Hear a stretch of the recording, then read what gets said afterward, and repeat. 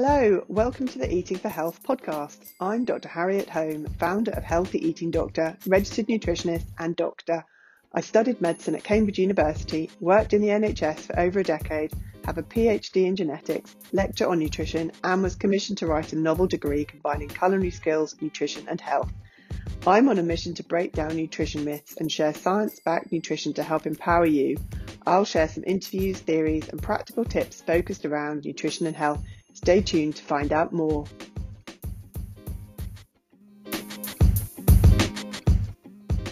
This week I'm delighted to have Dr. Chris on my podcast to try to answer some topics that are frequently seen on social media.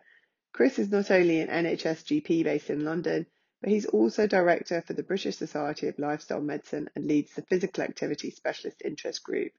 He's also a spokesperson for the Healthcare Workers Foundation, which is a charity set up by NHS workers during the pandemic for frontline key workers.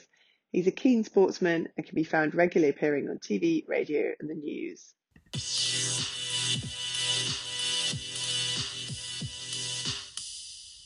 It's a real pleasure to have Dr. Chris George on with me today, and he's a GP and he's going to tell me a little bit about himself first.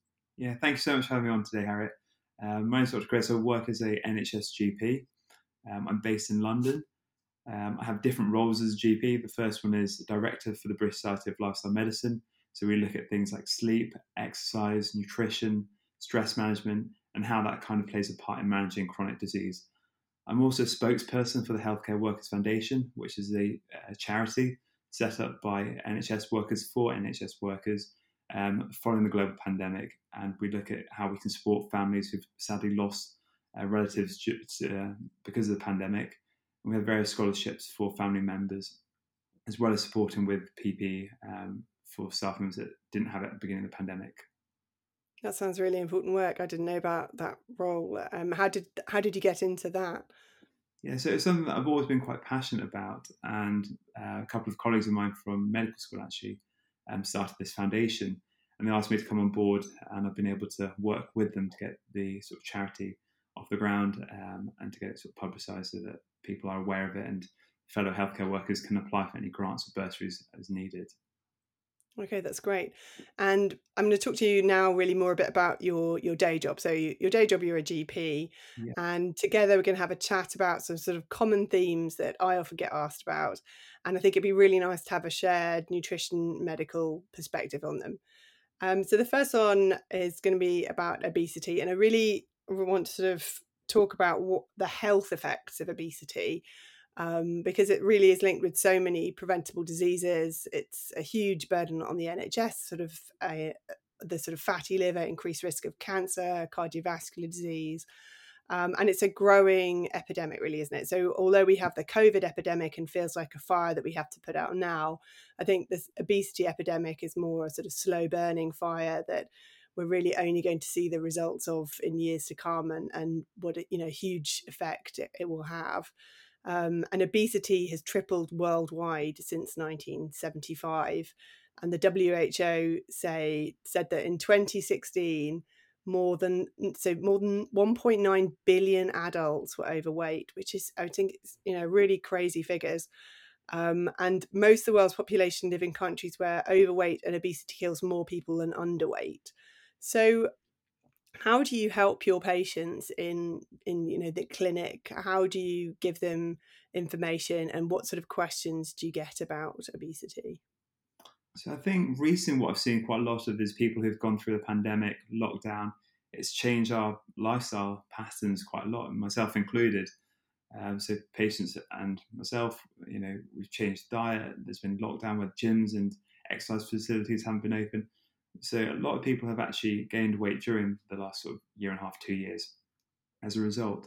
So people coming through asking, how can I improve my lifestyle? How can I lose weight? How can I get fitter? And it's really about taking a bit of a 360-degree approach to that patient and taking a step back and finding out sort of what their daily routines are like, how they change, and just starting with low-hanging fruits, looking at what they're eating, maybe just cutting out simple refined sugars, and also looking at exercise and what people enjoy. Because I think there's no point trying to prescribe quite an intensive exercise regime that I wouldn't do myself, so I'm not going to ask my patients to do that. So it's about saying, what do you enjoy doing? And I keep it quite broad, whatever that exercise is. as long as it gets your heart rate up, you get a little bit sweaty. Just picking an activity that you enjoy and committing to it sort of at least 4 or 5 times a week and getting yourself outside, walking, that kind of thing is all really good in terms of helping increase physical activity. And then looking at the diet as well, and what I try and encourage patients to do is the basic things first of all. So making sure that they're having at least 2 litres of water per day or some fluids, making sure that we're reducing refined sugars, switching things for whole grains, and trying to increase people's fruit and vegetables. I've worked in different parts of the country as a GP, and it really does vary the kind of information, knowledge that people have about nutrition. So I've worked in Surrey, where I did a lot of my training as a GP, and there the kind of eat well plate and 5 a day is quite well known, and actually the diet's quite good. Whereas when I've worked in places like Lambeth and other deprived boroughs of London, there's not that understanding about what constitutes a healthy diet. So it's about going through basics of what composition of the plate should look like, and increasing fruit and veg, because quite often that's something that people don't really have in their diet at times, because the healthier foods tend to be the more expensive foods. And for people living on quite a budget, it's about making sure that they're able to make those changes at an affordable price for them. Yeah, I think that's a really key point, actually. I think that healthy food often is more expensive, and it's far cheaper to get fast food, which is quick. And if you've got a family and you're working, it's often easier to have the processed food wherever you are in life. Just one thing. So I did a podcast recently with a consultant nephrologist, and he said there is no evidence at all about drinking 2 litres of water. He said you just should drink till thirst, and the excess hydration isn't actually beneficial for health at all. So I just thought I'd throw that out there, because I know it's quite contentious about the water thing. I think, just make sure you're hydrated and you've got enough. But those are all really sound points there. Another thing that sort of I come across as well is that you can't outrun a bad diet. Mm-hmm. So however much exercise you do, if you're just going to live off chocolate, you're not going to outrun that. I guess it was sort of an outdated model that people used to think that energy balance was why you gained weight, that what you eat, take away the energy you use exercising, equals your weight. And now we know that the microbiota have an important role to play. So do you find that your patients know much about that, or are they well informed? Do you feel you know that much about it? How do you sort of approach all of that? Yeah, there's some really interesting questions and points there from what you said. So the first thing about the nephrologist, about hydration, what I would say to that is that actually water in itself can sometimes help in terms of the hunger cues that we get. So actually it helps to keep people feeling fuller. Even it doesn't necessarily mean that you need to be overly hydrated or you need to drink excessive amounts of hydrate, but actually just making sure that you're not snacking or you're not having more food than maybe it's recommended. That's why I kind of advise the 2 litres of water from that point of view. Yeah, that's a really great point. Often people confuse thirst and hunger, and it's always a great idea to have some water, absolutely, to see if it was just thirst. Yeah. Yeah, and with regards to the microbiota, it really does vary. When I do a lot of the wellness panels, I do in my sort of free times, evenings, that kind of thing. Actually, the demographic of people there tend to know about the microbiome or have at least heard of it. When I work as a GP in my day job, it's actually not that common that people know what the microbiome is or the importance of it, and why what we put into our mouths is actually really important for the balance and numbers of microorganisms that live within our tummy. Yeah, I'll just add on that just for people that are interested and are listening, while we're sort of talking about the importance of the microbiota, is there have been quite a few animal studies that have shown that if you transplant feces from an obese human, say into a mouse or a rat, on a normal standard diet, they actually increase and gain weight. And you can reverse that by doing a fecal transplant from a lean human, and they will then lose weight. So there's obviously a really big role of the microbiota, certainly in that animal model. We're still really learning about humans, but it certainly looks like there's the same that happens. And that's why eating not just your fruit and vegetables is good for fiber and antioxidants, but it's also good to feed all those bugs and the whole grains and everything as well that Chris has just mentioned there. So that's great. And do you think then that there are lots of resources out there to help people that you can guide them to? Do you have any suggestions of where you normally send people, or do you find it's quite difficult as with sort of regards to dietary advice? Yeah, I find the dietary advice is quite difficult to kind of give over within a 10-minute consultation. So whenever I see a patient, I'm always aware that I'm not going to be able to give them all the information within 10 minutes, and it's probably going to take a few appointments to get that information across. So that's why I kind of start with the basics and the low-hanging fruits to begin with, and then move on to the other things and regular check-ins, that kind of thing. I'm really lucky because where I work, we have nurse women in the practice who can give a bit of lifestyle advice as well. So I can certainly give the basics and direct patients to different resources, but actually I can actually refer on to some of the nurses who have a bit more training in that area. And also patients are also able to be referred to the weight management programs, and there are varying degrees of success with that. Some people absolutely love it, some people find it's a bit more of a challenge. And then we also have social prescribing now, so we can look at prescribing things like gym memberships and community projects and activities that can also form sort of useful adjuncts to sort of treatment and management of weight. So those are also really exciting things that are coming up, which I think we're exploring more and more. And a lot of healthcare professionals and patients may not be aware that we can actually refer to what we call social prescribing. So it's also worth checking those out and asking GP, is there an element of social things that we can actually help people with so that they can successfully lose weight. And how do you find the patients react to those then? Are they quite positive about having sort of those social prescribing things, or are they quite shocked? I think they're unaware, first of all, of that as an option, and then they're actually quite interested in it. And a lot of patients actually want to do sort of social and lifestyle changes as opposed to jumping into medications. You know, we have things like orlistat and various other medications that we can prescribe within general practice to help weight loss. But I think a lot of people want to try the lifestyle approach first of all before starting medications. I think there's been this kind of move away from just, going to doctor, being given tablets and taking them and not really asking questions, which is a great thing that people are advocating for their own health.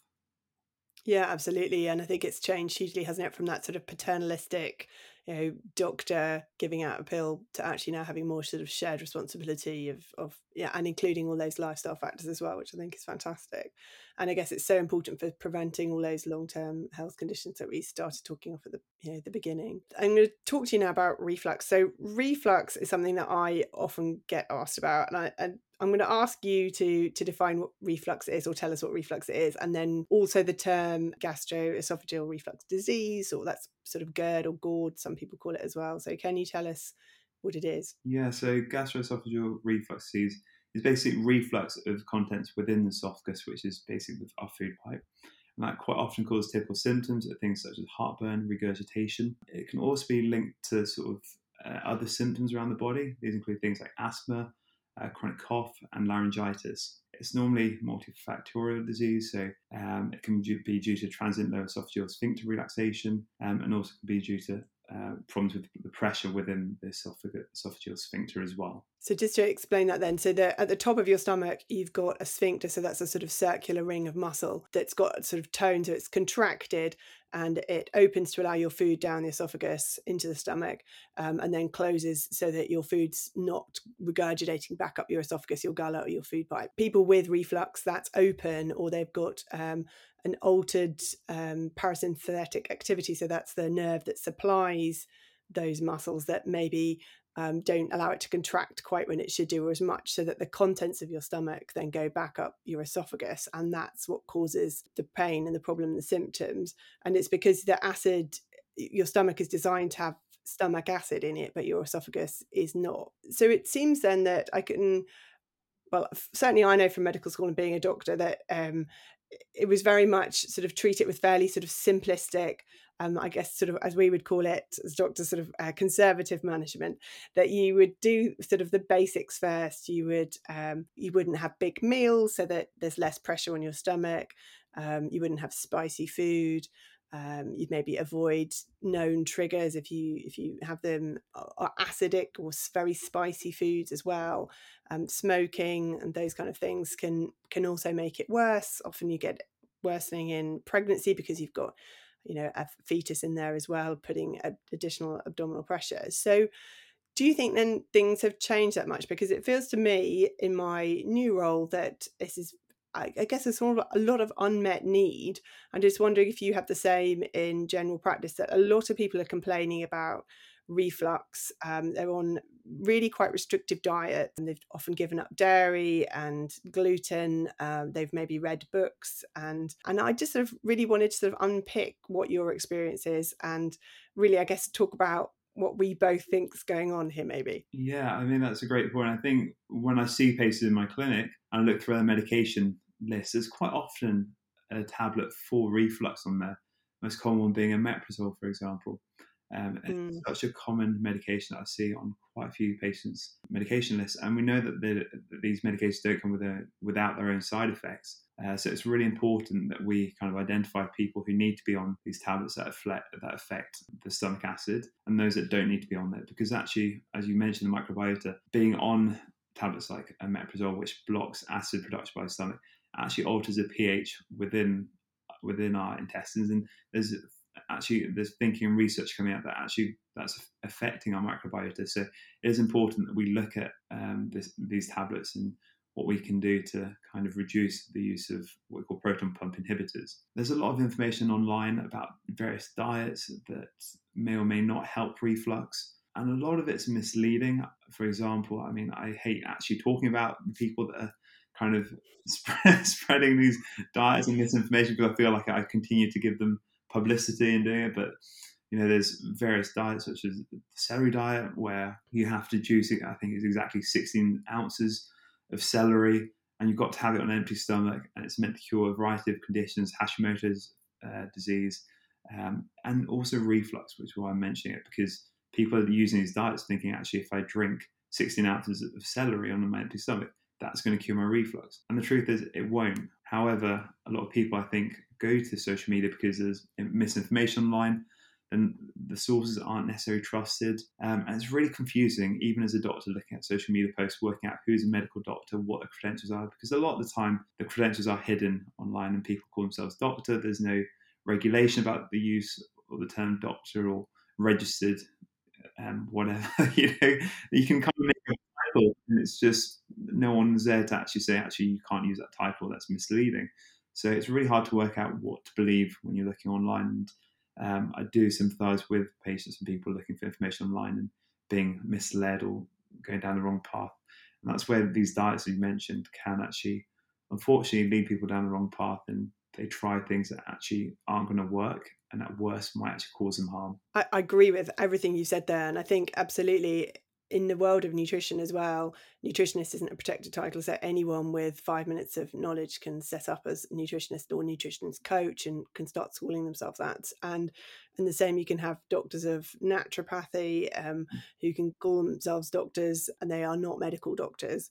And I think it's probably an area of really unmet need that conventional Western, or so to say, conventional medicine does not maybe treat these people with reflux as quite in the way that they'd like to be treated. There's not a cure for reflux. And as you said, there is side effects with omeprazole, although it might provide, temporary relief. And I think that's probably where then they're searching for something. And it seems really a simple thing to try these dietary modifications. But I agree with you. I think they're sort of often led down the wrong path. And for example, people giving up gluten, while it's absolutely the right thing to do if you've got an allergy or celiac disease, studies have shown that gluten-free diets increase your risk of cardiovascular disease long term. So these dietary changes aren't without possible ramifications. And I think it's really important to be aware of that, and that some of the dietary changes that are advocated don't actually sort of really make mechanistic sense. How would giving up milk, which is sort of just below a neutral pH, it's not going to increase the acid, how would gluten have an effect? And I think we don't know enough yet about the microbiota and about its role in reflux. And I think there are studies that are showing that maybe the esophageal microbiota and microbiome are actually potentially different or altered. I mean, I wonder then how it's all linked. If you have reflux and then you take omeprazole, what effects that has on your microbiota longer term, and then if it has any negative deleterious effects that then increase your risk of reflux, if there's sort of chicken and egg and a cycle going on. From my point of view, I don't think we know enough about it, but I think that because of that situation, there arise all these different diets. I don't want to put words into your mouth, but it sounds like you would caution them as well. So what would you advise if you had a patient coming to you and they were complaining of, burning, pain, which was sort of classical of reflux, or an irritant cough, as you sort of described as well? What would you advise them to do? So I'd definitely be going over those sort of lifestyle points you mentioned earlier on. So looking at people's diet, and actually things like caffeine, alcohol, we know that they're triggers for reflux. Also, obesity we've spoken about, and being pregnant puts more pressure on your tummy, so you're more likely to develop reflux. So looking at those kind of factors. I mean, there's a sort of advice about raising the head of the bed by 10 or 20 degrees. So putting a brick under where your pillow is and under the bed. And I just think, how practical is that? I think I'd be quite uncomfortable. So I'm not necessarily a huge advocate of that one, but that is an option if people want to try it as well. We know stress, smoking, that kind of thing also has an impact, as you mentioned. First line in terms of treatment by NICE is that you start a proton pump inhibitor if it's just purely sort of reflux symptoms, and that's to reduce the acid secretion, because we know that within our stomach we have cells that make up the stomach lining called parietal cells. They produce acid, and what the proton pump inhibitor medication does is it blocks secretion of hydrochloric acid from the parietal cells by binding to them. So it basically stops production of acid, which reduces reflux symptoms. So what NICE recommend is actually being on the medication for 1 month in total, and then reassessing at that point. And then we can look at things that might also be contributing. These include microorganisms that live within the stomach lining, known as Helicobacter pylori, so testing for those to make sure that's not a contributing factor. And then we go down the line of further tests, whether that's endoscopy to look for any other causes, and also think about different causes that might be causing similar symptoms, things like gallstones and other pathologies within the abdomen. And I think that's really, in a nutshell, the kind of management for reflux symptoms when you see your GP. I think they'd want to take a full history and examine you as well. Perfect, thank you. And I think the only thing that I would add to that is that there is evidence that a high fibre diet may reduce the symptoms of reflux. And I think then if you think of sort of eating fruit and vegetables, maybe that's having an effect because it's helping diversify your microbiota. I'd encourage optimizing that, and it would be interesting to see as more research is done about the sort of the effects of the microbiota and microbiome. Great. So I'm now going to ask you about Candida. So this is another thing that I get asked a lot about. So Candida is thrush, and it's a fungus. It's what's called a commensal. So it's living happily on your skin, but problems can occur when it grows more than other microorganisms. So, for example, if you have antibiotics and that kills some of your normal skin bugs, so your normal bacteria, then you can have these overgrowth of Candida. So you might have like vaginal or penile or oral Candida, so thrush, and that's happens in healthy people normally after they've had something like antibiotic, or it can happen more seriously in people who are immunocompromised because they've, say, had chemotherapy, or if you've got, say, an indwelling piece of plastic in you, so you've got like a port or a catheter, can become colonized. And for those people, it's actually really difficult and really, well, it's not difficult, but it's really serious to treat. Whereas for healthy people, it's normally pretty simple. Do you see people coming to you with thrush that often? And do you have, well, first of all, we'll just talk about sort of simple, normal, what I would call sort of normal thrush. So yeah, I do see a lot of thrush in clinics. Predominantly young females tend to present with thrush, discharge, itching, and redness, might be a bit sore down below. And that's kind of the common thrush symptoms that we treat. And there's lots of medications that you can try over the counter initially without a prescription, if that's the case. And then if it is a bit more, if it's not responding or you have frequent bouts of Candida, then we also need to look at other causes and things like checking your bloods, looking at HbA1c, which is a marker of diabetes and pre-diabetes. Checks your blood sugar control over about a 3-month period is also important, because there's a risk that actually if you have raised blood sugars, that could also be contributing to recurrent Candida infections. Great. So have you then come across on sort of social media then this sort of chronic Candida? It's like Candida overgrowth. Is that something that you've seen much of, or people come in and talk about? So I've seen it mentioned on social media actually, but it's not something that I'm seeing that much in my clinic. But when you look at social media, it almost looks like a bigger problem than maybe it is in reality, because I'm not seeing that many patients translating into my clinics as I'm seeing discussion online. I'm not sure about you. That's good. No, I often get asked about it. So I personally think, and it'd be interesting to know what you think. I think this is a social media diagnosis. I don't think it's a real diagnosis because I think that the symptoms are quite vague and nebulous, and I think that they're easy to attribute to something else that maybe there's no evidence for, in my opinion. So candida over, there's sort of lots of chat about chronic candida sort of overgrowth, and that you've maybe got sort of a subacute candida infection. So this is in healthy people. I'm not talking about people with anything else going on. This is in otherwise healthy people. And they report things like brain fog, joint pain, craving for sweets, mood changes. And I find that really mechanistically difficult to link with chronic candida. And so it'd just be interesting to know what you think of it as well. Yeah, I mean, I'd agree. I'm not necessarily sure that I could say that all those symptoms were just simply due to a chronic candida infection. I think we need to do more tests. We need to take a better history and do some further investigation if people are having these symptoms. I think to put this down to candida infection without doing any tests would be slightly dangerous, actually. And negligent. And we've also got to look at where this information is coming from. Quite a lot of the time, people putting out this information have some sort of financial gain from the diagnosis that they're promoting, whether that's products, antibiotics, supplements for it. So you really do need to keep an open mind and question anyone's motive who are giving you a diagnosis and then also selling you something, either that's a book or medications. Yeah, absolutely. I think that's a really great lesson. And often this chronic candida is associated with taking like oregano oil. Have you had people come in and ask you about that much, or is that something you've just really only read on social media? So I've had patients who've come in having bought these products, and actually, as predicted, they haven't worked and they've still got ongoing symptoms. So they've come to me as a GP for further sort of investigation and management, but they've not actually been asking me for these products, but they have been using them, and actually it's meant that they've delayed their diagnosis and suffered unnecessarily over that period of time. And probably there's an element of anxiety as well that sort of builds with these diagnoses as people probably read more information online, become more anxious.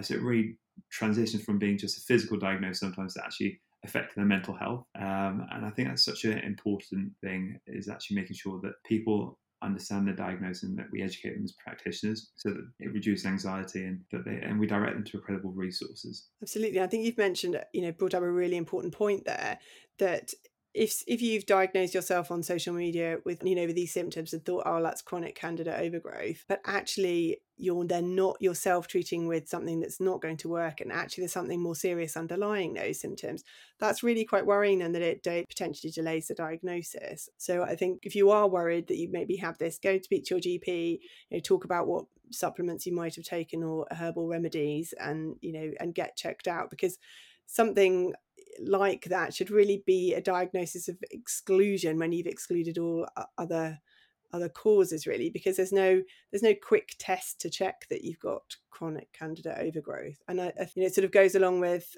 people talking about estrogen dominance that causes candida overgrowth. So is that something you get asked about as much as well? Not so much. I guess it's more kind of the supplements that people ask me about at the moment. As you mentioned, the oregano oil, I think that's probably something that I'd prefer to cook with than use as medication, to be honest with you. Yeah, I think so. I think you shouldn't actually cook up with it. I should just say that. I think it's essential oil. So cook with oregano, but don't cook with the oil. The supplement world and these sort of herbal remedies are so, the restrictions are so different to medications, aren't they? And I think they just really want to sort of highlight that. And with my multiple hats on, I find it really quite concerning that a lot of these things are really pushed out there online, and there's so few limitations. So for example, oregano oil, there's limited evidence in cellular models that it may prevent candida biofilm formation, so that's candida forming in a sort of film over some cells. But there's no animal studies, there's no human studies. We don't know what a therapeutic dose is. We don't know how it compares with antifungals. We don't know whether there would be side effects from the dose in humans.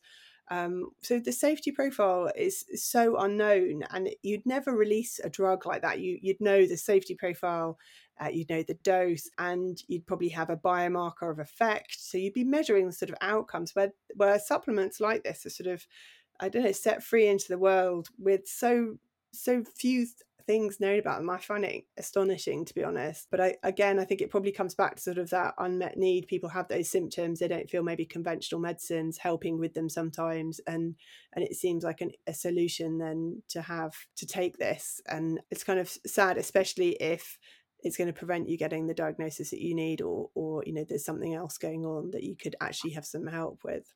Yeah, I mean, I completely agree. Though I definitely feel very sad for patients who are in that desperate position where they don't know where to turn to help. We're having problems with GP appointments, patients accessing NHS care at the moment following the pandemic, and people are incredibly desperate. And I see that day in, day out when I'm doing my clinics. I'm fitting patients in during my breaks, my lunchtime, because the demand is just so huge at the moment. So I can only see that sort of desperation for information and medical advice growing online, and that comes with risks and dangers for patients. And I just hope that people are questioning the information, the people giving out the information, and as you said, people, the studies that you're mentioning, that there weren't actually any studies in any animals or humans. So when people are saying, quoting studies in inverted commas, people should be asking, where are these studies? Who's the author? Where was it published? What date?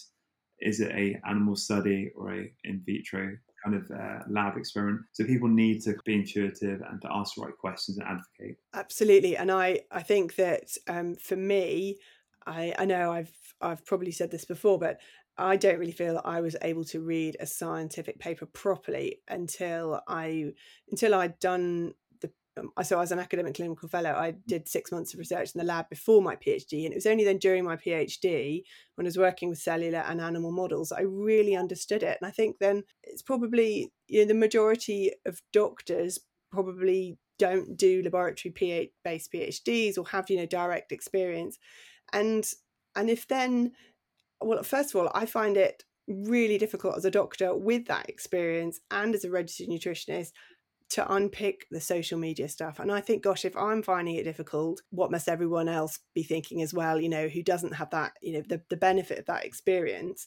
And I think then that if you ask someone who's quoting something, ask them for the study, and then go and ask a doctor to interpret it if you're struggling or you need some help. Or I'm sure that, you probably have got very little time at the moment, but if someone came to you with something, you'd be able to sort of point them in the direction of something that was credible, or help them maybe sort of say, no, well, actually this is just done in cells, so it's not really so relevant. But I think it's a really tricky area, not just for medical professionals, but for the wider public as well.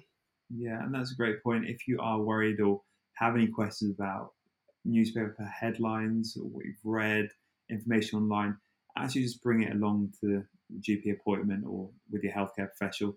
Bring that sort of paper along with you, and we can have a quick look and, as you say, just give you the right advice or point in the right direction, because it is incredibly confusing, because people quite often just pick the top line out of the study and neglect the other 99% of it, and it forms quite a big headline in the paper or tabloid. Yeah, it does. And also I think that a lot of the time it's much sort of sexier information, and it's far more interesting, or it spreads a lot quicker, that oregano oil cures candida, than actually we don't have the evidence to support that at the moment. More studies are needed. It doesn't really go quite as far on social media. Yeah, it never really sells, does it, that line? No.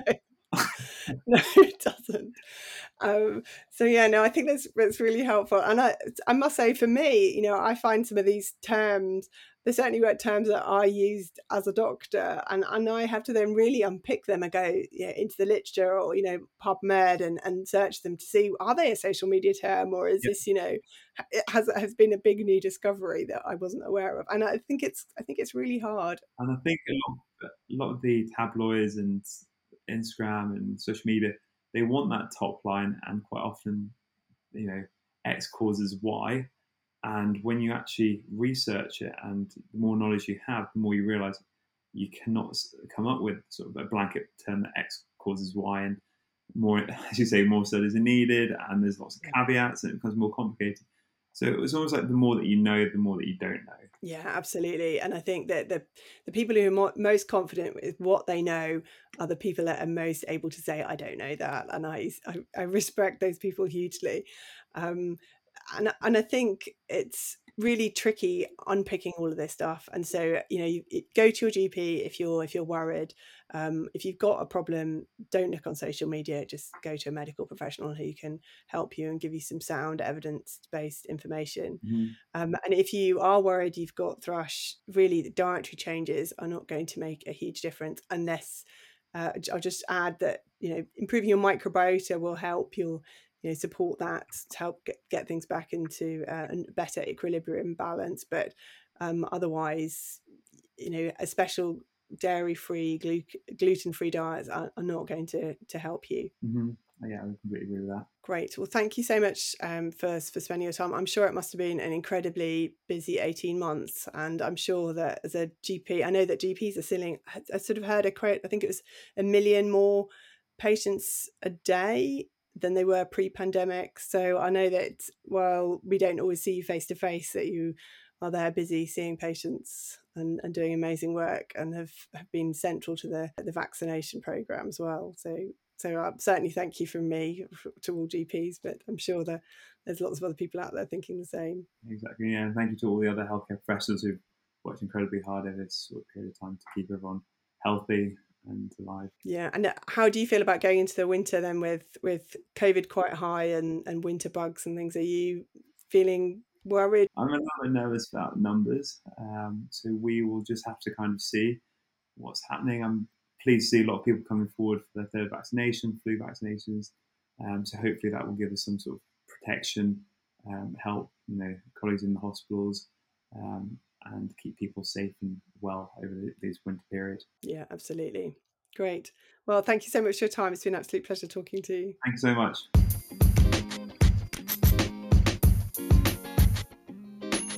I really hope you enjoyed listening, and I'd love if you'd give me a 5-star review and subscribe so that other people can find me too. I'm also at Healthy Eating Doctor on Instagram, and I have lots more nutrition education information on both my video courses and on my website, healthyeatingdoctor.com.